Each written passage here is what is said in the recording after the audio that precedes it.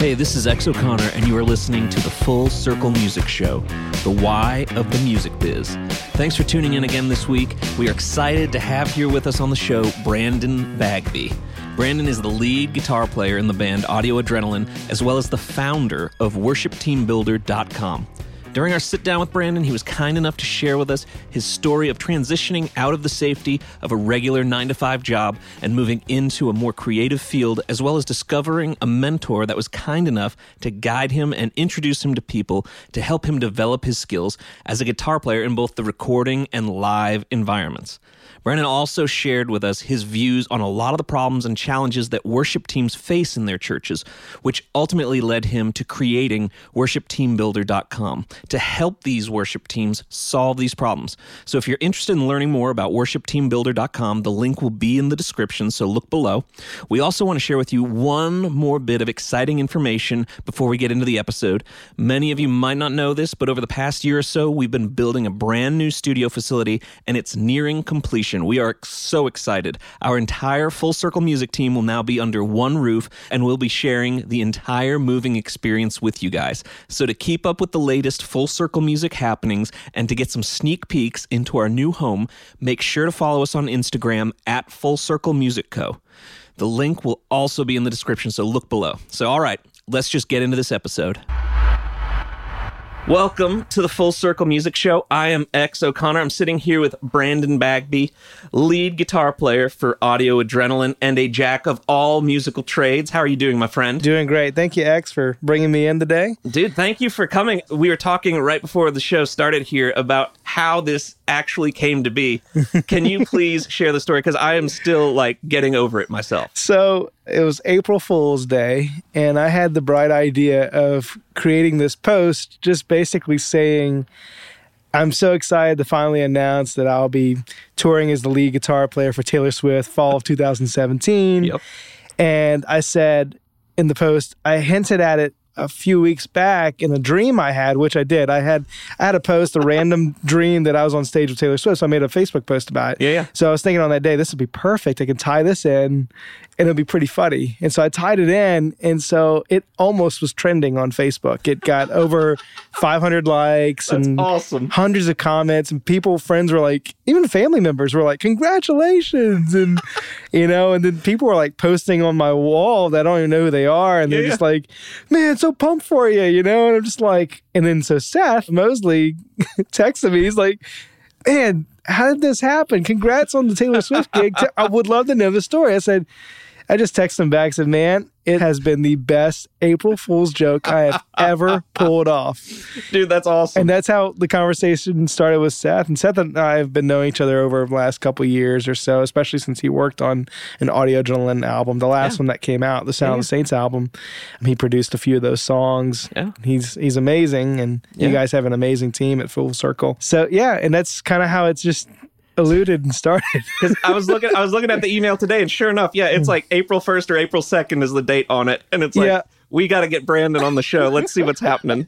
But here we are, man. A couple weeks later, we're sitting here hanging out, chatting. So if you don't mind, let's just start out talking about what brought you into music, how you got into music. Just kind of give everyone your backstory, how you are getting to where you are now.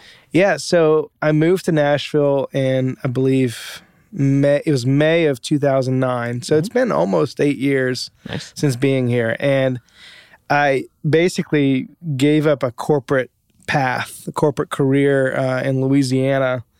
Well, I was going down the path to where it would be the point of no return. Yeah. To where if I went any further, I would never give music a shot. Yeah. I'd be too busy wrapped up in my corporate career. Yeah. You would have committed. Yeah, I would have committed. Yeah. And then I would have probably questioned in life, hey, what would have happened if I would have moved to Nashville? And even backstory from that, when I was in college, I had my first gig with an artist. It was an integrity music artist. His name was Jason Morant. Okay. And toured with him. We did a lot of the Choir of the Fire events, played arenas when the Choir of the Fire was like a huge, huge thing, 10,000 kids showing up. I was not ready mentally. And I look back doing those dates, and I was a mess. I was not ready at all in the headset that I needed to be in to do that kind of stuff. So, Hurricane Katrina ended up happening. He moved up to Nashville. He replaced all of his guys, of course. That's just the way it goes. And I stayed and finished college. Okay. It was my last semester of college. And then after college, I stayed in the Baton Rouge, Louisiana area, and I was starting a corporate career. I was playing bars at night. I was playing churches on the weekends, and just kind of hit like that block, that income cap to know that, okay, where I am right now, music is not appreciated as much or respected as much as far as what a player will get paid. Yeah. And so I'm like, okay, I've got one friend that I can call in Nashville right now. His name is Matt Gilder. Okay. Matt Gilder is now the MD for Chris Tomlin. Yeah. And we had played with Jason together. And that was my only contact and friend in Nashville. Did he get me a gig? No. So let's just put that aside. It's not my friend got me the gig. It's not, even though I knew him, it wasn't who you know in that situation. Yeah. So he just said, man, just come on up. I'm going to be going out with Chris this weekend, but my roommate will show you around town. So I came and crashed at his house for 3 days when I was making the transition. Yeah. I saw it, loved it. And then the way I moved up here was I did the no-no. I went on Craigslist and found some roommates. This is before Facebook. And before Craigslist was super sketchy. Oh, way before. And then, now you can get on Facebook and you can see people looking for roommates and things like that kind of situation. And that wasn't happening back in 2008, 2009 period. It wasn't as powerful as it is now as far as a tool. Yeah.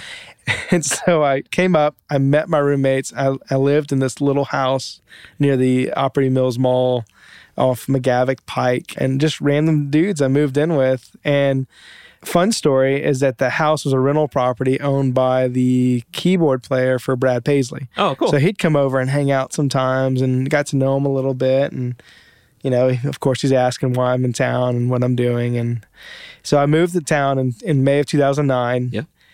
I don't think I played a show, but maybe once or twice within the whole year and a half. I started for a year and a half. So what were you doing in that year and a half? So in the year and a half, when I left my corporate job, to be truthful, I set myself up on the layoff list, because if you remember that time period in history, the 2009 mark was when the economy was tanking. Yeah, absolutely. So I told my company, I said, look, I know you guys are doing furlough right now. You're cutting people's hours back. I think I need to go do this thing. I think I need to move. And so is there a way, if you're going to lay off people, go ahead and put me on the list. So I talked to the leadership team about doing all that. And we did it. We set up like a small severance package, and they said, we won't deny you unemployment. And so I lived on unemployment. It wasn't much. It was like $1,000 a month, but I moved up and kept my expenses low at, $300 a month for rent with my roommates. And then, so I was just practicing all day. I was practicing, I was meeting people, and I was going to church. Yeah. I needed that year to reunite my relationship with God. And you can say that because when I was playing churches in Louisiana, it started turning into a gig. And I stopped listening to God in a sense. Like I stopped just paying attention. It was more of a job. It was a job. Yeah, you were kind of losing the focus. Yeah, I was losing focus. And so during those, first 3 or 4 months, my wife and I eloped. Awesome. We dated for only like 5 months. And she was all supportive for me to move to Nashville and to do this thing. Yeah. And then, she lived in Houston. I lived in Louisiana. And then I moved to Nashville. And we were always long distance, so Skype was how we dated. Yeah. And which is helpful as a touring musician because we established a relationship on communication first, most importantly. And so now, because I tour so much, I don't see him as much, but we still have the communication link and that heart link right there. Yeah, exactly. It's not as hard for people as it is for people that are constantly together all the time. You guys built that connection through distance to begin with. It helps so much. And so we eloped, and we literally lived with my roommates for 30. Like I called them on the way up to Nashville. I said, hey guys, so I just got married and we're going to need a crash for like 30 days. And then we'll find, a place. And then how much is the rent now? And of course they doubled it. That's fine. Yeah. I get it. They got to make money. Yeah, I got to pay for the place. And so we came up, and we literally, our first month of marriage, this is like everyone's dream is like the white picket fence right off the back of marriage. And this is true love. We were sleeping on an air mattress, a queen size air mattress for a whole month. Yeah. And we basically came up with clothes because when I moved up here with a twin sized air mattress, some gear, and some clothes. That's it. Everything else was in storage. And so we did the same when we first got married for that first month. Yeah. We got our clothes from Houston, just came up. Yeah. And just, that was it. And then we ended up, she found like a nanny job, and then I was still on unemployment. She was working during the day, and we were living in a new apartment, which we went down to Louisiana and Houston, had to get a moving truck, bring it all back up. Yeah. And I didn't have any work, and so I was looking for work. I'd send out 8 to 10 applications a day. I mean, this is hard times. Oh, yeah, absolutely. Nobody's hiring at the time. It's just hiring freezes from company to company. It's just like, it's crazy. Well, then I started painting. And so I started painting like the day after I asked my wife to marry me, and then I continued that painting. That painting still hangs over our master bedroom bed. Yeah, it's the first one. And then I threw it up on Facebook, and people were like, "How much?" I mean, you ought to start selling this stuff. And so I kind of started my painting career before a music career. And so that whole year, I didn't play any gigs. I just met with people. And I think that was God just saying, hey, I need you to realign with me. Yeah. Know who I am first before you go out and do something cool or something awesome.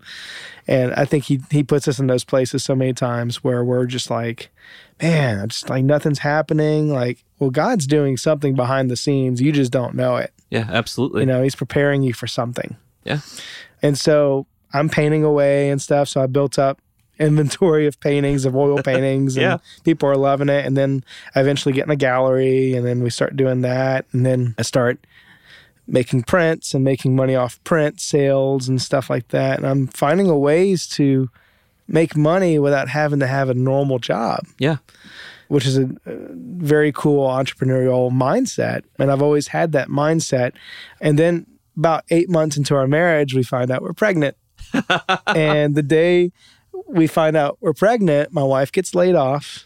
Oh, man. And we had just sold our Craigslist couches that we bought because we had just got new couches, bought them from like American Signature. Yeah. You know, we spent like $2,500. I'm thinking things are going good, stepping up a little bit, got some money to spend, you know. So you're not starving anymore, right? So, you know, indulge a touch. Exactly. And then all of a sudden she gets laid off. And then she's like, and by the way, I'm pregnant.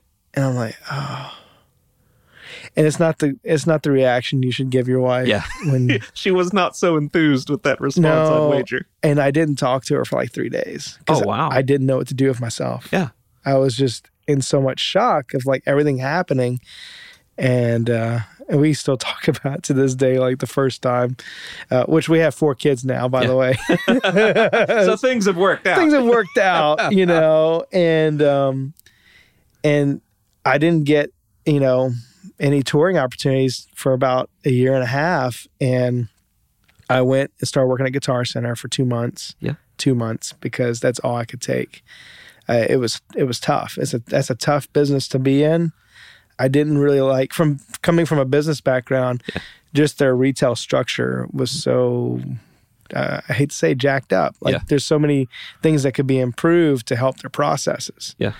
So I moved on to like an art store that I would shop at. So I worked at an art store for like 6 months, making like $8 an hour, which the math never worked out because it's like, okay, well, I'm bringing in $1,200 a month, but we have $2,000 in expenses a month. Yeah. And extra gigs would come in here and there and little things. I'm just like, that was God, like providing all those things to just come in, and every bill got paid. Yeah. Like it was incredible. And then there was an opportunity that came about with a startup Sips and Strokes styled business, like our Painting with a Twist. Yeah. And I got involved with that, and I quit my job. And the day I quit my job, all these doors of creating your own job started opening up.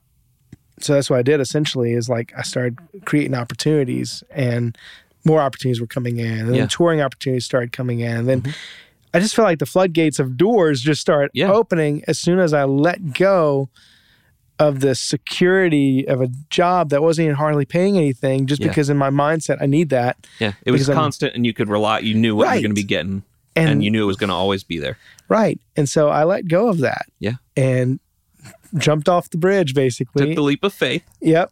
And God has provided ever since, and I won't say that there hasn't been hard times. There's always going to be hard times. Yeah. Especially in this realm of work, being a musician, and then I have my fingers in a lot of different things. Yeah. And there's peaks and valleys in the music industry, man. It's like the high times are super high. Yeah. But the low times, man, they get just as scarce. They do. And I had a mentor that I found in music. Who was your mentor? So his name was Chris Graffinino. Okay. And he has since then gotten out of the music business, and he's working with a startup IT software development company in downtown Nashville. Okay. Great guy, phenomenal player. And he would do sessions, and he'd say he was more of a B-lister for mainstream country sessions and stuff. But I thought he was incredible. Yeah. And so, basically we were working on this project for Haiti when the earthquake happened. And I was helping we were doing this big Hope for Haiti benefit concert. Dave Barnes came out, and Andy Davis, and Tommy Sims. Yeah. And it was like a big concert in the park, in Centennial Park. And I was helping him put it together and kind of streamline some stuff. Yeah. He's over at my apartment, and he's like, hey, man, so what do you want to do? Why'd you move to Nashville? And this is when I'm still working at the art store. And I was like, I think I want to do what you want to do. Of course, I Googled him to figure out, hey, I know he plays a little bit. Who is he? And it's cuts on old Michael W. Smith albums and Carmen albums and all the 90s bigger albums. He's guitar player on the cuts. I'm like, I want to do what you do, I think. And he's like, well, just come on over. That's awesome. So I came over to his studio, which is probably much like the one that we're sitting in right now. He had it set up just for tracking guitars, and he's like, here's play, here's record, here's delete. I gotta go pick up my kids. I'll be back in an hour. I'm like, okay, because he had a session lined up. He's like, and when he came back, I think I had one little line in that hour. Yeah. I just didn't know what to do. It's a lot of pressure to be put under. Well, yeah, because you're thrown on the spot, and here's a guy that you've seen what he does, and you look up to him. And I just didn't know the process. I didn't know where to start. And then he taught me. He taught me the foundation of this is where you can start tracking these kind of parts, and then build on top of that. And then this is it. And then he taught me how to read number charts and how to write them and how to transpose keys quickly. And he'd push me. He pushed me on those. He didn't have to. I wasn't paying the guy. There's some mentors out there that charge for their services now in Nashville, and that blows my mind a little bit. Oh, it does. It blows my mind too, to where I hope that one day, and I don't turn down coffees with guys moving to town, because I was that guy once. Absolutely. And I hope one day what Chris did for me, I can do for someone else, and just pass that along. Absolutely, man. Because, that's just I think my a heart. lot of the people listening too, that that's what they're trying to find too. Is they're trying to get into music. A lot of our listeners, are wanting to find that person that they can connect with, and who are willing to invest time into them to help share their passion and to grow their knowledge. So it's great that Chris was able to do that with you. It was awesome. And so, and even though he's out of the business, we still try to keep up with each other, and he's doing awesome things. And his wife, Heather, is a big time person now at CMT. And so she's doing well. They're an incredible family, incredible people. That's awesome. Yeah. So you moved out of doing your steady jobs, your security jobs, and then you got into the painting in the galleries. Oh yeah. And then, so what transitioned you onto the road? What act pulled you out into the touring musician lifestyle for the first time? Well, right when I quit the art store, and then that painting gig came up with the startup business, and I was doing, this is the fun part. So I set up this conveyor system where I had they said, how many paintings can you do? I said, well, how much are you paying per paint? I think I pumped out 60 paintings in 2.5 weeks. And I set up this system to do it quickly, and I was painting one painting per hour. Yeah. So I was doing about 5 to 6 paintings a day. I don't know anything about painting, but I can guarantee that's a lot of paintings. Oh, yeah. It's a lot of paintings. And it's much like what you guys probably do now when you're just busting out tunes. It's just let's find a system that's fast, works, and you still get a great product. Yep. And that's the mindset I went in with. And so during that time, because people found out that, oh, you're not working a day job anymore? Mm-hmm. Oh, well, come and do this session, or you want to come play, this. And so I think I got called, Mark Stewart and Will McGinnis called me for No Hope Collective, which is that worship project that was on Integrity, and I don't think it did anything. I think the week that it was supposed to release, Integrity had sold. So it got shelved, I think. That but happens. it was a cool worship project. And so I was playing live with Mark and Will. And first they sent me like a week or two before, like an audition. They're like, hey, can you basically record yourself playing to these songs? They're sending like Big House. They're sending Get Down, a couple of the old Audio Adrenaline hits.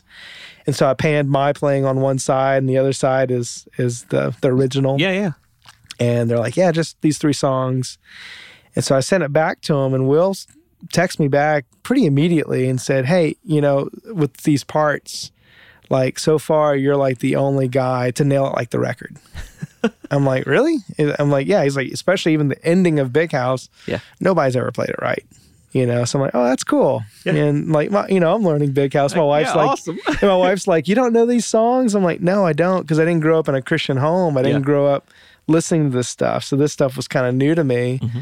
And so then I started playing with them. And then I'm like at rehearsal there, and my mentor, Chris, calls me. At the time, he was the band leader for the band called Shadazy. Yeah, I remember Shadazy. Yeah, on Big Machine. And he's like, hey, CMA Week's coming. We're doing this private acoustic thing. Would you want to come in and would you want to be on it? Would you be available? And I said, yeah, I'd love to do it. And so he could have brought anyone in. Yeah. But he asked me to come in, and he coached me through the whole thing. And just, I think he used it as a learning tool. And then I did like maybe 1 or 2 other dates with Shadazy, and that's about it. But I asked him the first time I did it, I was like, how'd I do? Because I'm like, I'm nervous. I'm like, this is my first. He's like, you did great. I'd call you back. So I'm like, okay, cool. Like, okay, maybe I can do this. Maybe I can do this. And so I'm playing with No Hope Collective. That happened. And I get called for this kid. It was a kid at the time, because this is like a few years ago. Corey Lamb, new artist. Yeah. And so band leader calls me and says, hey, they want to add another guitar player just for rhythm. Would you be up for it?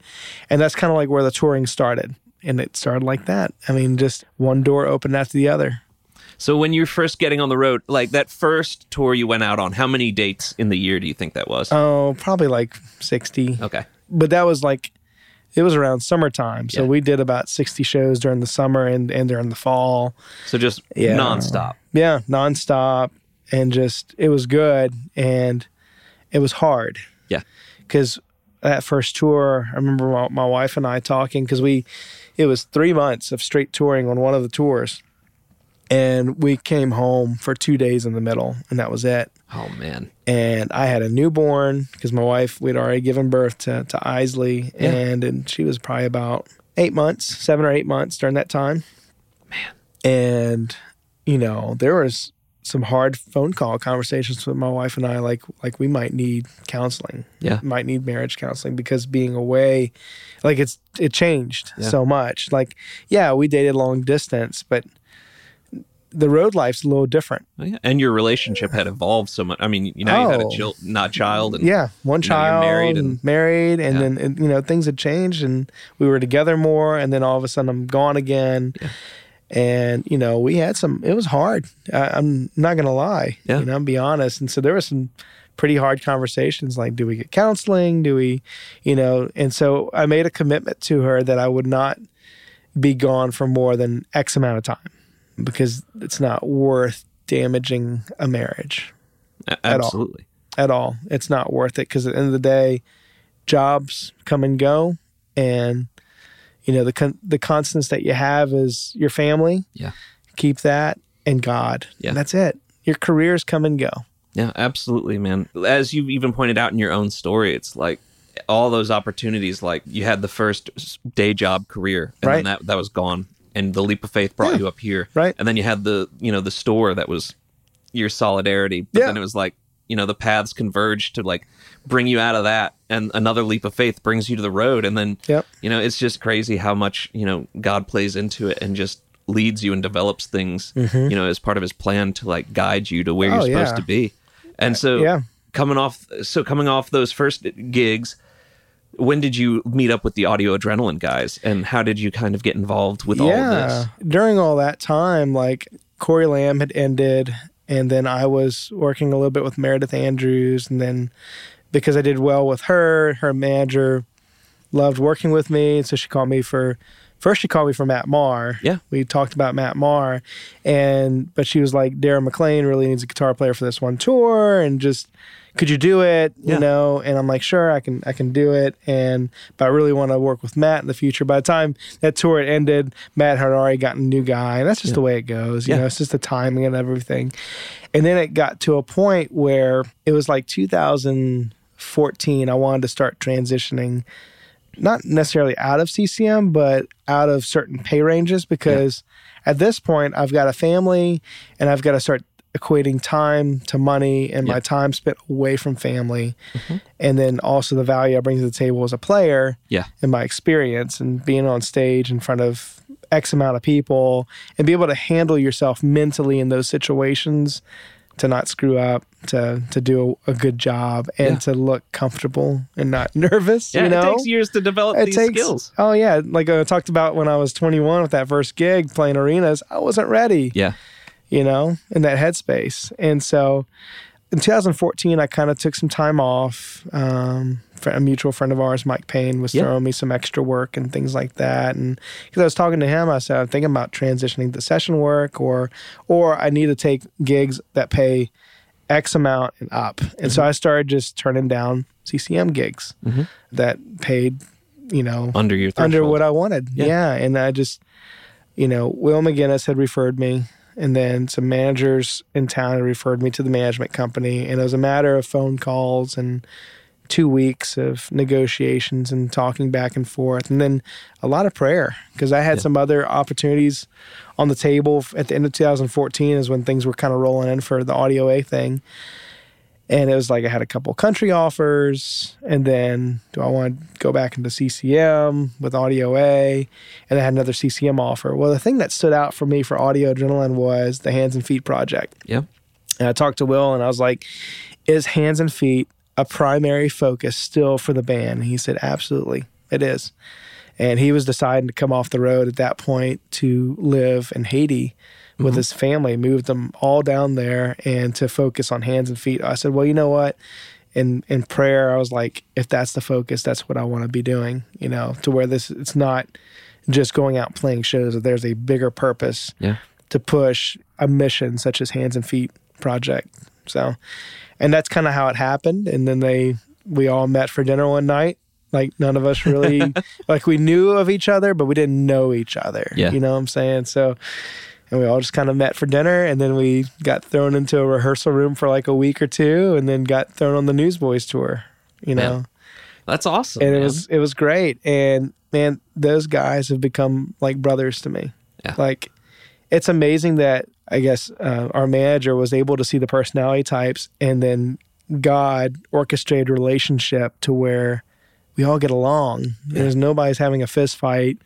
We respect each other, and it's really cool.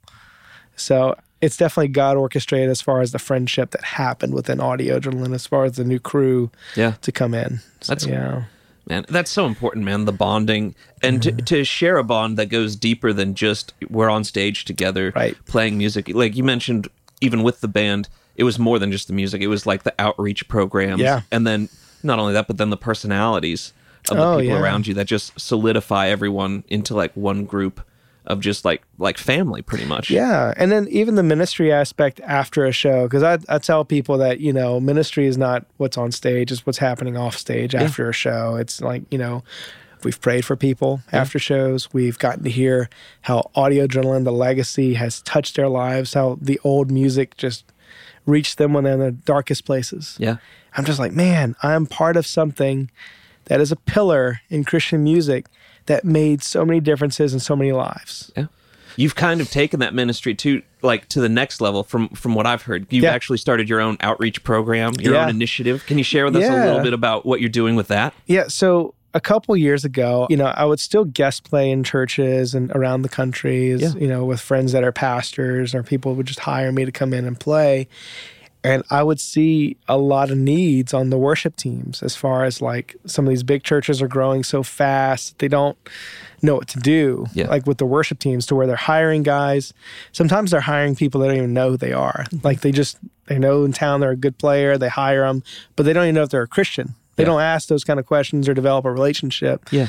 And then, I've been in situations where it's like a train wreck, because I'm surrounded by incredible musicians living in Nashville. I'm very fortunate to be in that situation. Yep. And then when you step outside of that, you start seeing, man, you really are in a great situation being in Nashville, being around great players. And so some of the things are like, I'm teaching Nashville number systems. Yep. I'm teaching charting to where they're not having to follow the CCLI charts, which can be confusing for the musician. Yep. And then I'm teaching, worship leaders about leadership, not just leading from stage, okay? Because a lot of times worship leaders get thrown in those positions like, oh, cool, you can sing well and play guitar or play piano. Go ahead and lead the congregation. By the way, you need to lead all these volunteers behind you or paid musicians and lead them as people as well. Well, nobody ever teaches you that stuff. Yeah. The seminary is not teaching that kind of stuff. And I don't know if pastors are sitting down with worship leaders to teach leadership training. They teach a lot of spiritual training, which is key, but nobody's training anyone how to handle people and handle them well, love them, and grow them and develop those people and mentor those people. And so what I'm doing is with an initiative called Worship Team Builder. You can check it out at worshipteambuilder.com. Awesome. And I'm getting booked for events, and you can book me. You can book me plus an audio engineer or me plus a whole team. And so what we do is I'll go in for personally when they hire me to come in, I'll come in and do a leadership training. I'll do a worship team workshop to get people on the same page, teaching them basic theory, crash course in theory, how to do charts, how to read charts, how to listen to the music and chart instead of just reading off CCLI charts. And then I do a guitar clinic. And then when I do the bigger stuff, like if I bring an audio engineer, we do a whole training on all the audio engineers of that church. And so we first start in a classroom setting, in a room. My guy will bring in some studio monitors, a little basic setup, and say, this is how we're going to build a mix from the ground up. What I'm listening for frequencies, where they sit in the mix, why I do what I'm doing. And then they bring that classroom setting to the sanctuary. Yep. And then we do live audio and using some of those similar concepts. And then he'll go over microphones. He'll say, here are affordable microphones. This is what they do. This is kind of what you need just to get to sounding decent. Yep. And then this is, let's mix it. And then he'll go and mess it all up and be like, okay, you fix it. Yeah. You make it, use the concepts I've been training you guys on and fix the mix. Yeah. And so everybody, all the mixing engineers are going to be on the same page as far as how to listen for things and how to mix the room. Man. So just huge things. And then if I bring in the whole team, I'll bring in a guy for drum clinics. I'll bring in a guy in for bass and keys and vocals for background vocals. Another huge thing. So everything kind of related to the musicians and maybe the audio engineering on staff just to make worship sound better in their church. Well, I've been to some churches where that kind of help's definitely needed, where the spirit is there and the emotion is there. But it's just, you can tell that no one's showed them how to fully execute what they're doing. And sometimes, as sad as it is to say, sometimes some of the message can almost get lost in that it's just a mess of stuff coming at you. You're just hearing chaos and, people are stumbling over things or they're not organized or whatever. It pulls you out for that 1 minute when it's supposed to be drawing you in. Totally. And especially with, every time I'd show up to a church and then I'd have number charts and be like, what is that? And I'd be like, oh, this is so I don't screw up too terribly. Yeah. This is so I can get my timing right when chord changes are happening and I know when all the breaks are in the song and, it just helps for less mistake. And I even push it for churches that are doing live broadcasts and they're live broadcasting the worship. I said, this system will help to where there's less error for live, That's awesome. Just help them share the message. Yeah, exactly. And you're not going to, hinder anyone's, worship. Yeah. That's another thing, you go, and I work with some of these worship teams and some of the players they're good players. Yeah. And some of them need a little work here and there. Or they just need a little direction. Yeah. They can play, but they just need the direction. And sometimes everybody on the worship team is playing what they want to play and not necessarily what's called for the song. Yeah. And so I kind of teach that, and I'll bring recording session examples, and I'll be like, okay, we have 3 acoustic guitar players on stage, and you guys are all strumming.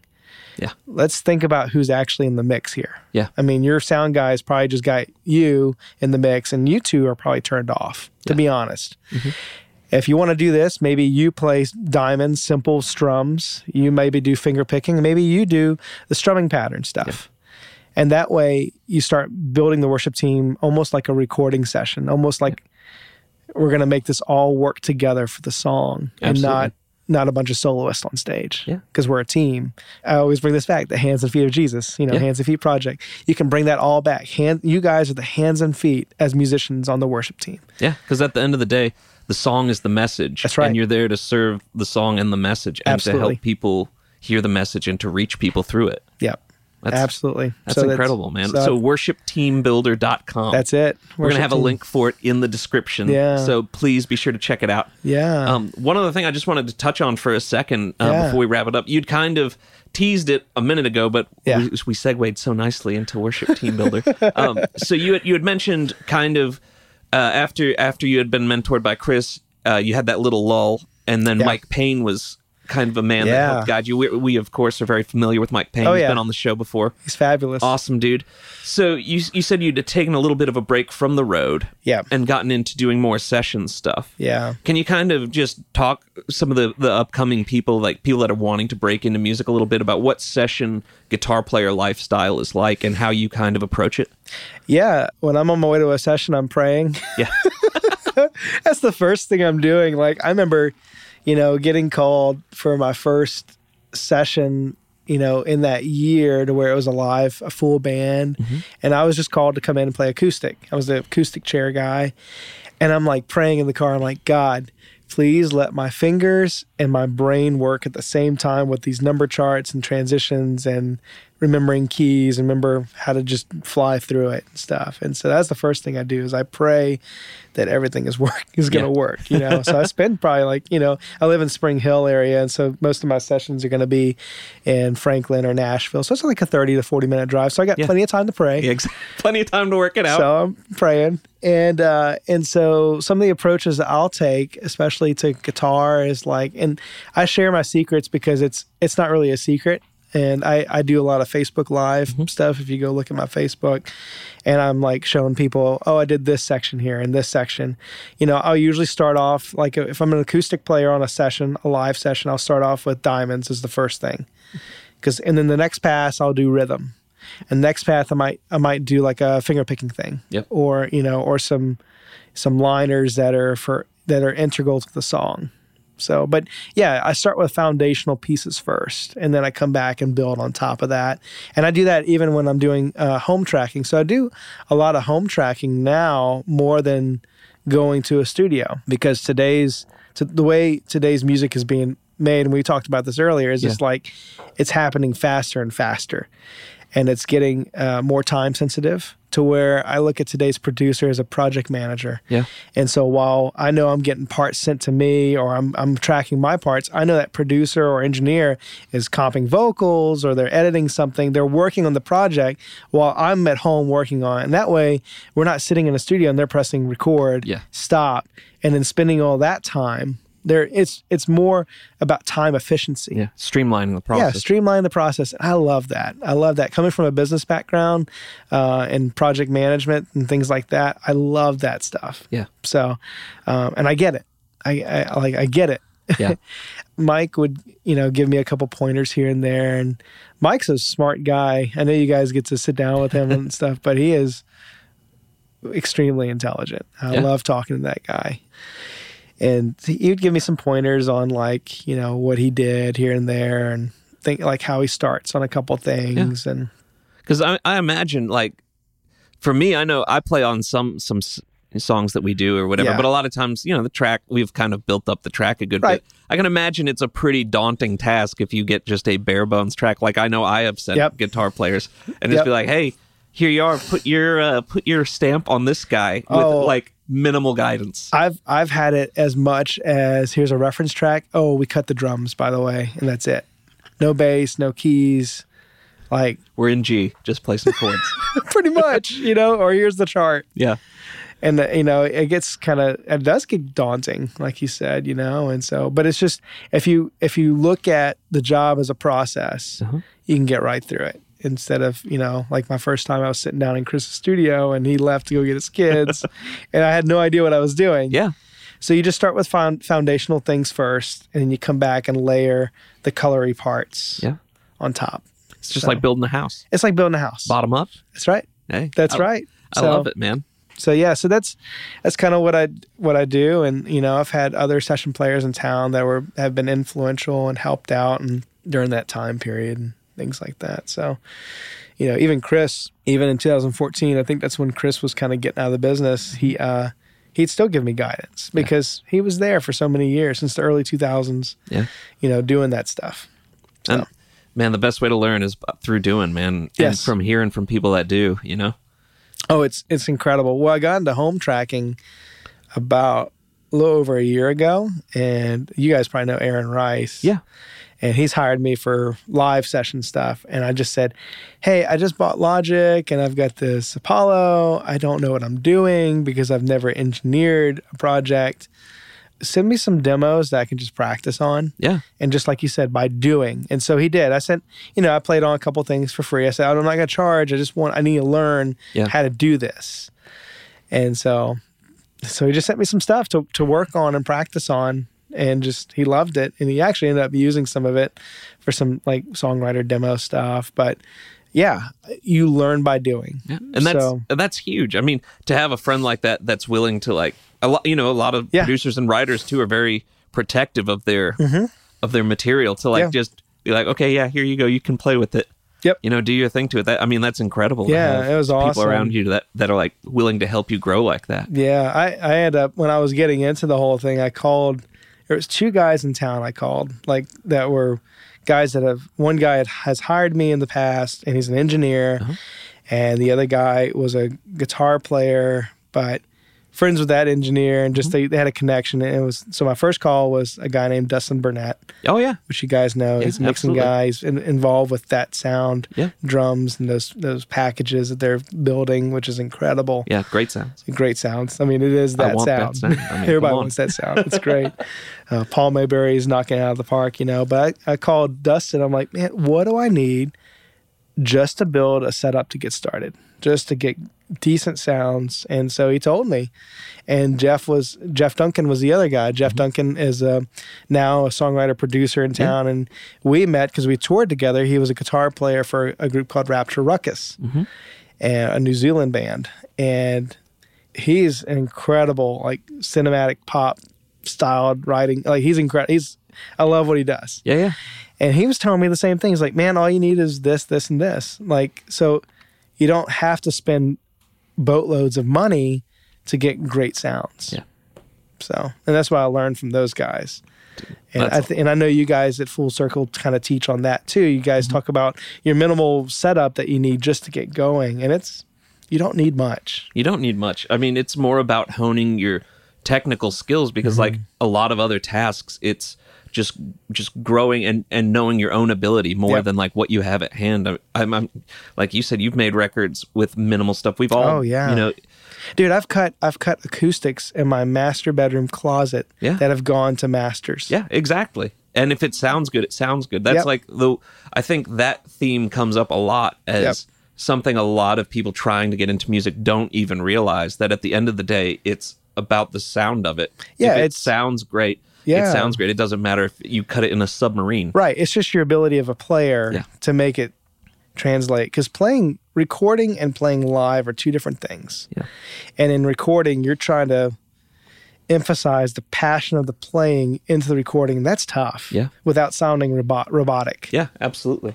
Yeah. Dude, so one last question for you before we get going. Sure. A question we try to ask everybody okay. Before we wrap up. If you were to give one piece of advice to someone who's looking right now to break into the music industry, whether it's joining a worship team, becoming a touring musician, something like that, what advice would you offer them? Well, if you want to move to Nashville, the key word I'm going to use is diversify. Diversifying your multiple streams of income. So in today's market, music doesn't necessarily pay all the bills. Mm-hmm. And that's the truth. So find other things that God has gifted you with, skill-wise and technical-wise or artistically. Yeah. Create your own jobs outside of the music industry to where when you're coming into the music industry, you're not as stressed and honing in as that's your paycheck, mm-hmm. to where you can create amazing music. So find other passive incomes and opportunities to where it will fund what you really want to do. Dude, that's awesome. Brandon, thank you so much for joining us. Again, worshipteambuilder.com. Yeah. It's Brandon's website. Check it out. Man, thanks for joining us. Yeah, thanks for having me, X. No problem. Appreciate you guys. Thank you. Hi, this is X O'Connor, and you've been listening to the Full Circle Music Show, the why of the music biz.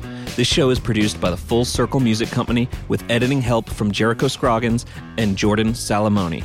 Head over to iTunes and leave us a good rating and a good review. That helps us out more than you know. Thank you to those who have already done that. To keep up with all things Full Circle Music, make sure to follow us on Instagram at Full Circle Music Co. Thanks for listening, and we'll see you on the next episode.